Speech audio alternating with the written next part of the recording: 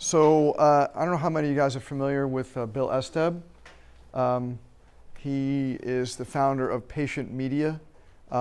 We use some of his products in my office, and he's a chiropractic patient who turned like chiropractic warrior, and instead of becoming a chiropractor, he's just been like a chiropractic advocate for like 30 years now. He started around the same time I did, back in the late 80s, early 90s. And he created all these amazing brochures and newsletters and training stuff. Well, anyway, in ICPA seminar a couple of months ago, our big extravaganza in March, he was one of the featured speakers. And he knocked it out of the park with what he calls it disruptive chiropractic. And I thought it was one of the best talks I'd heard on chiropractic in a long time, especially from a non-chiropractor. But as my brain works, and he's saying all his stuff, it was an hour-and-a-half talk. I turned to Lisa and I said, "What about disruptive pediatrics?" Right? Because what else would I think of is pediatrics? So when he was done talking, I wrote my list, because what he did is he gave us a list of like some of the basic things that he sees someone should do to create like a disruptive chiropractic office, which I kind of agree with most of it. He is not as kid-centric as I am, so I decided to create my own chiro-centric thought process on this, call it Disruptive Pediatrics, and I'm going to share it with you guys because I think it really fits with what our topic is going to be for today. So the first thing is, kids are kids, not little adults. That's topic number one. Kids are kids, not little adults. And why is that important? It's important because most chiropractors think and act like the way you take care of a kid is the way you take care of an adult minus some force, right? They don't realize that adjusting a child is a very different thing. Just like Gonstead is different than Thompson, well, I think chiropractic pediatrics is different than anything else, at least in my opinion. And so as an example, we had a new patient yesterday morning, and that was the one thing that she was wondering is like, is the adjustment of my daughter going to look like the adjustment that she's already experienced with, with chiropractors for adults? And I said, no, it's very different. The whole point is a very different concept. We approach the child in a very different way than we approach the adult. Both are very specific, but it's just two completely different, kinds of thought processes. And I think that's really important because of all the things that Webster used to really harp on, that would be the thing that would make him go, and really get upset, is when people would say, oh, adjusting kids is like, there shouldn't be anything pediatrics. It's just like the same. We've been adjusting kids for generations. D.D. Palmer adjusted kids. Yeah, that's true. He certainly did. But nobody knew anything about what a child's spine is and how it responds, all that kind of stuff back in the 1800s. So we're talking a very different approach right now. And I think if BJ were alive today, he would probably be saying, and DD for that matter, he would probably be saying the same basic kind of thing. So that's the first thing. Second is we focus on the whole child, not the symptoms, which I guess you can apply for adults too, but especially for the kids, a lot of people are symptom chasers. But the problem with symptom chasing, whether you're chasing back pain or you're working on a kid with autism or you're working on a child with ear infections, you don't chase the symptom, right? You chase the subluxation. You try to aim for the subluxation. You try to aim for the neurological basis of why this kid is where he or she is at right now. And I think that's a really important concept because we're very centered on trying to fix subluxations, right? That is my main goal. When someone asks me what it is that I do, I fix subluxations. Number three is patient-centered adjusting, not technique-driven. So what does that mean? That means if, like yesterday, a little child does not want to lie face down on the table, I don't care. They don't want to lie down face down on the table. They want to get adjusted seated, fine. You want to get adjusted playing in the play area, fine. You want to get adjusted when mommy's holding you and you're bouncing in mommy's arms, I don't care how you're going to get adjusted. We had a child, for instance, who I was the one who kind of figured it out, that he has PANDAS. PANDAS is the strep-based psychological issues.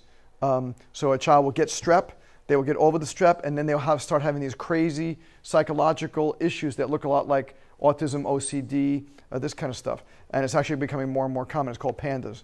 And this kid was the most rambunctious, athletic kind of kid. And all of a sudden, after strep infection, he developed PANDAS, which is spelled like the bear. It's like pediatric autoimmune neurologic disturbance because of strep or something like that. So for a while, he would just lie down and get adjusted. Now all of a sudden, he wants mommy to hold him. And if you were just a typical chiropractor, you're like, kid, you've been doing this for like 3 years. Get your face in the hole, right? But I was like, whatever you want. You want mommy to hold you? Fine. You want to sit on mommy's lap? Fine. I don't care, right? Because we have techniques, the techniques I've showed you all quarter long. We sustain contact and activate all these different kind of things. You can modify anything with these kids. So I think it's very important to understand. It's very patient-centered. Whatever the patient wants and wherever the kid wants is where we're going to adjust that child. Number 4 is less is more. We have a tendency in chiropractic to want to adjust every single thing that we find. And Webster would always say no. No, especially in the beginning, N-O, capitals. Because in the beginning, if a child is very sympathetically driven, there is no reason to adjust T6, T4, T12, right? Forget the sympathetics for a little while. I know that we find that, that a typical teaching style is like you fix what you find, right? But that's not exactly the way you want to do it, especially with a sympathetically driven kid who's got some kind of a label, OCD, ADHD, autism, SPD, whatever the label happens to be. I'd rather do less in the beginning and kind of figure out along the way as we add more things to see what happens versus playing the piano, as they used to call it, and then finding out that we overdid it, right? And then what do, right? Once you over-adjusted, you can't under-adjust, right? It's hard to backtrack. It's better for you to start slow and ramp yourself up than to start high and back off later on. So I think that's very important, is less is more. Number 5, which I think is super important, which is people want what we do. And we got to get out of our heads that they don't, right? You know why most people's offices aren't crowded? Because people don't know what we do. But once they know what we do, they want it, right? And that's whose fault is that? It's our fault. We have to teach people what it is. So if that means we have to teach each individual patient who comes into our offices what we do and why what we do is so special and so unique, then that's what we teach them, right? Don't teach them what everybody else has taught them. Don't teach them all this other crap that's been thrown about for years and years and years. There's a lot of old stuff out there, we're going to talk about this in a moment, that just should not be taught anymore. We have to teach people based on what the new stuff is. Parents want their kids to be happy, healthy, and vibrant. They really want that, right? They're sick and tired of their kids being sick and tired. And they're looking for us. And we are no longer the last resort, right? Chiropractic used to be the last resort. And I heard Tony Ebel a couple weeks ago, and he was talking about we're not the last resort, anymore. We're like the second to last resort. So we've made it up the pole a little bit, right? We're not the. You know what the last resort is now in a lot of cases? Medicine and surgery is the last resort. They don't want that. People are coming to saying like, I don't want. Mom, I don't want my kid to have surgery. Let's see if we can do something else, right? Even adults are coming in. Another new patient yesterday, I don't want to have surgery, an adult patient. I'm trying this first to avoid surgery, right? So that's now the last resort, which is good, right? The mindset has changed enough that we've changed what the last resort is. Next one, chiropractic is primary care for many families, right? A lot of families who come into my practice, they're coming to us first when a problem occurs with their kid, and they're saying, you tell us what's wrong, and if you say we need to go to somewhere else, then we will, right? I like that. I like being their primary care doctor. Not that I like necessarily the responsibility, but I am honored and flattered that they come in and they say, I was playing basketball and the basketball smashed into my hand, and should I go to get this looked at, or is this fine? And we can assess it. And they say, we trust you.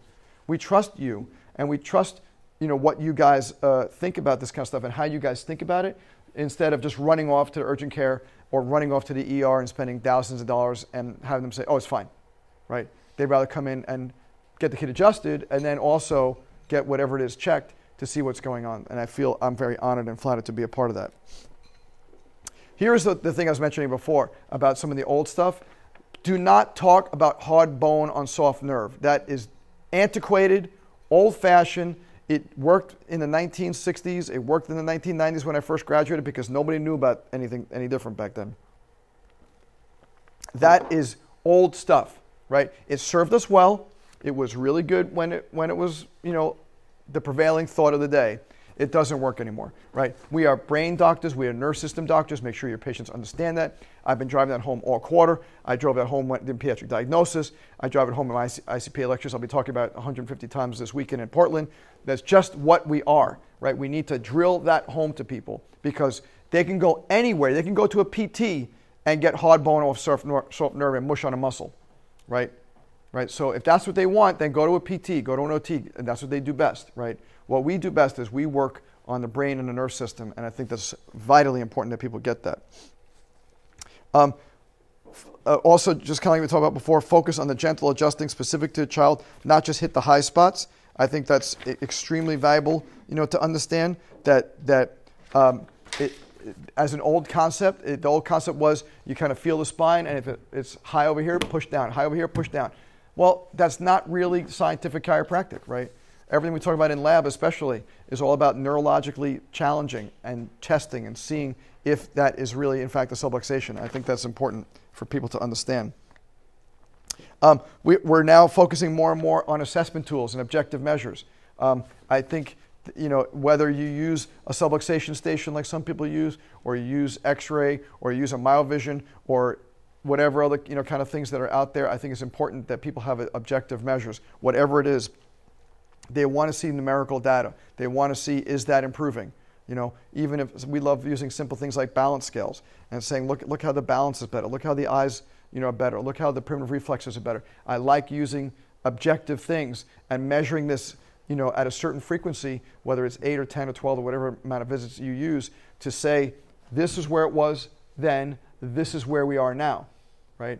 And I am in the process of developing new scales to use, especially with special needs kids, to determine how that kid was when they first started and where they are now. I think those are very valuable things that we need to use more and more.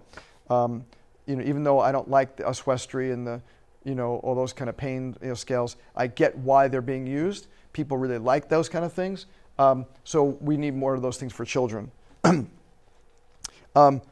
Train to make sure you have multiple techniques based upon what the patient needs, right? So even though it's great that some of you guys have a fabulous foundation in one particular technique or something, I'm going to be very insistent to suggest to you that when you graduate, don't hang your hat on one thing, right? Because and the reason I tell you that is my mistake, and I've told you that before. Not that Gonstead was bad or wrong. Gonstead was an amazing foundation for me, but I would do nothing but Gonstead. I would do nothing, hear nothing, listen to nothing, adjust nothing else unless it was Gonstead, because that's how, I was thinking. And I love Gonstead, and I think it's probably the reason why I'm such a good manual adjuster right now is because of my foundation with that. But it's so important with kids to have in my opinion, there's 3 different kinds of techniques, right? You have the manual techniques like Gonstead, Thompson, full spine, etc. You have the instrument-based techniques, activator, TRT, those kind of things. And you have the tonal techniques like network and best. And you need to have at least one of each of those because you never know what you're going to need with any given patient. Make sure that you understand and teach the patient that all healing takes time. They need to understand that healing is a pattern, and that it has to, especially with special needs kids, it takes a lot of time to undo the pattern, even in a little baby, right? We have some little kids that are having crazy nursing problems or crazy colicky kind of issues. It takes time. You're like, well, how can it take time? The kid's only 2 weeks old. Yeah, but the subluxation hasn't been there for just 2 weeks, right? It is possible. We talked about this a few weeks ago in class. I think it's possible to get subluxated in the womb. I think it's possible to be born with subluxations that have been festering for a while, right? But they just didn't, the manifestation of that subluxation doesn't come out until they're born because everything's being taken care of when they're in the womb, right? So you're getting all your oxygen, you're getting all your food supply. But now when you're out and your body has to do the work instead of you just kind of hanging out and growing, it's a whole different story. So I think that's very important for people to understand. The subluxation didn't just happen the moment they're born or that kind of thing, even though birth trauma certainly is a big one.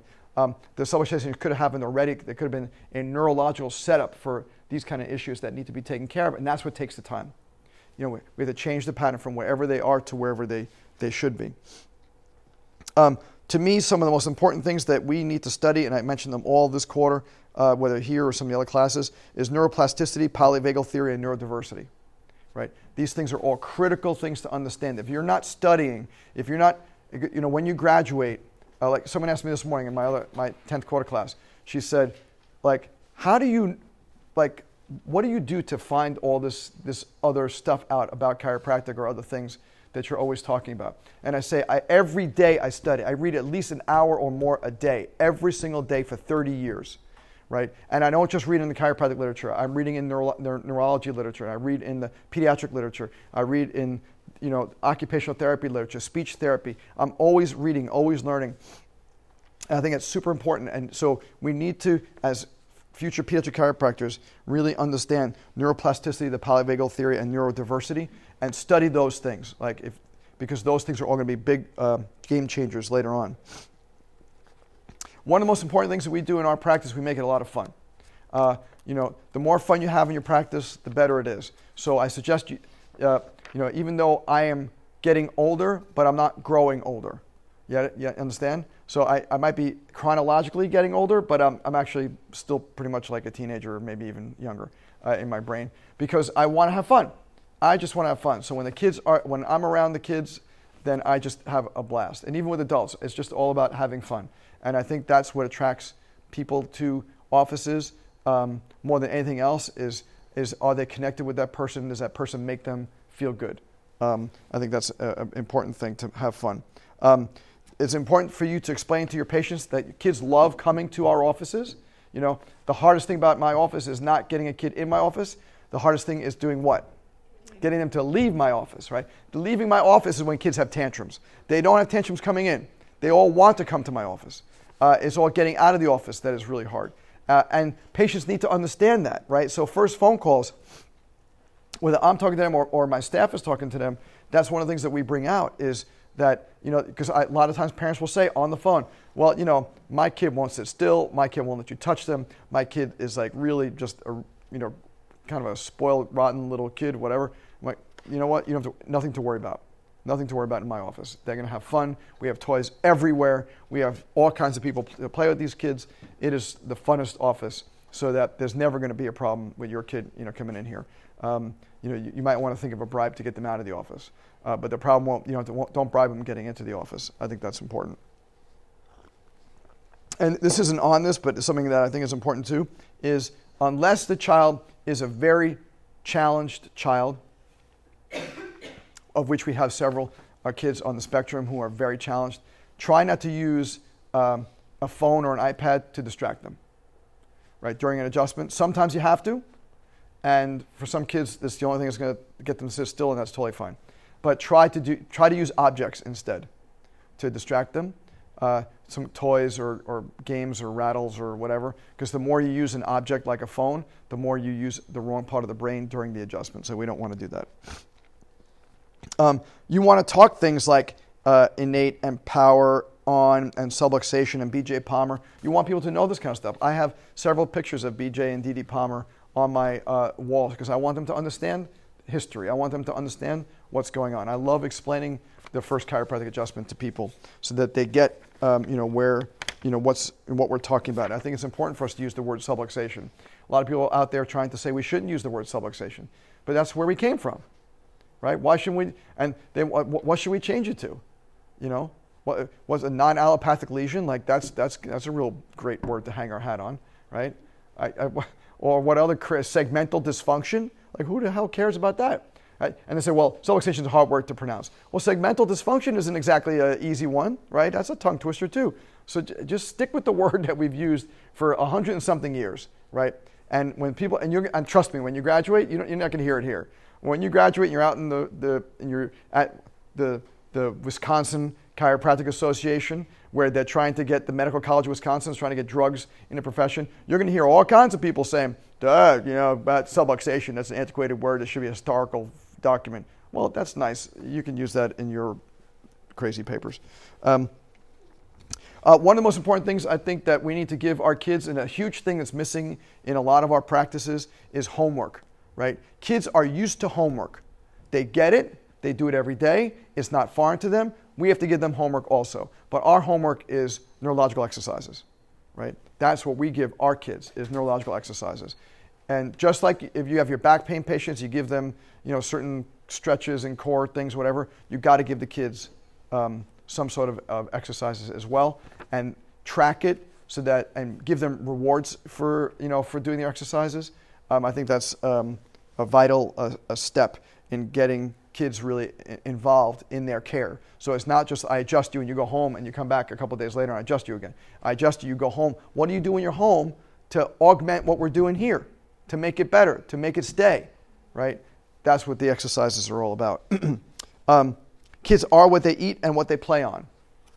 I think that's a very important thing to think about, that kids are constantly eating a lot of junk, and if we can get kids to get away from junk. We've had some special needs kids who've gone gluten-free and dairy-free, and we've watched, aside from the adjustments, the combination of adjustments, exercises, and the chiropractic care, and you take away gluten and dairy, and these kids just change, right? These kids just change. These kids who, there's one mom, I saw her yesterday, I'll have to have her write a testimonial. She said, I didn't think my son was going to make it through this particular grade he was in. He was just failing out, and he got all A's and B's at the end of the year. So I'm convinced that doing all this stuff is what's working. And that's what it's about, right? But he did the homework. He changed what he ate. He changed what he's playing with. I told the mom, you got to restrict how much he goes on those phones and stuff. I know it's part of life, but he just can't be on it hours and hours a day, especially like in the summertime or on weekends. You just don't spend all day, 6, 8, 10, 12 hours on one of these phones. They have to move things. They have to play with things, or do sports or music or something. And it's another thing, kids are how they move. How they move means everything, which means and we talked about this before, watching the kids when they're little, watching how they crawl, watching how they roll, watching how they learn how to walk. That makes a difference, because those things then will make a bigger difference later on. So, so those are my 19 points for disruptive pediatrics. If you have any ideas on what you think I should add or take away from this, I would love to know, because I want to develop this into something bigger.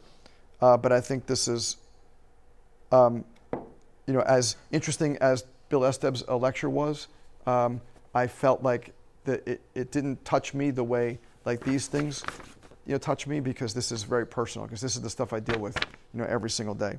So I want to share that with you guys.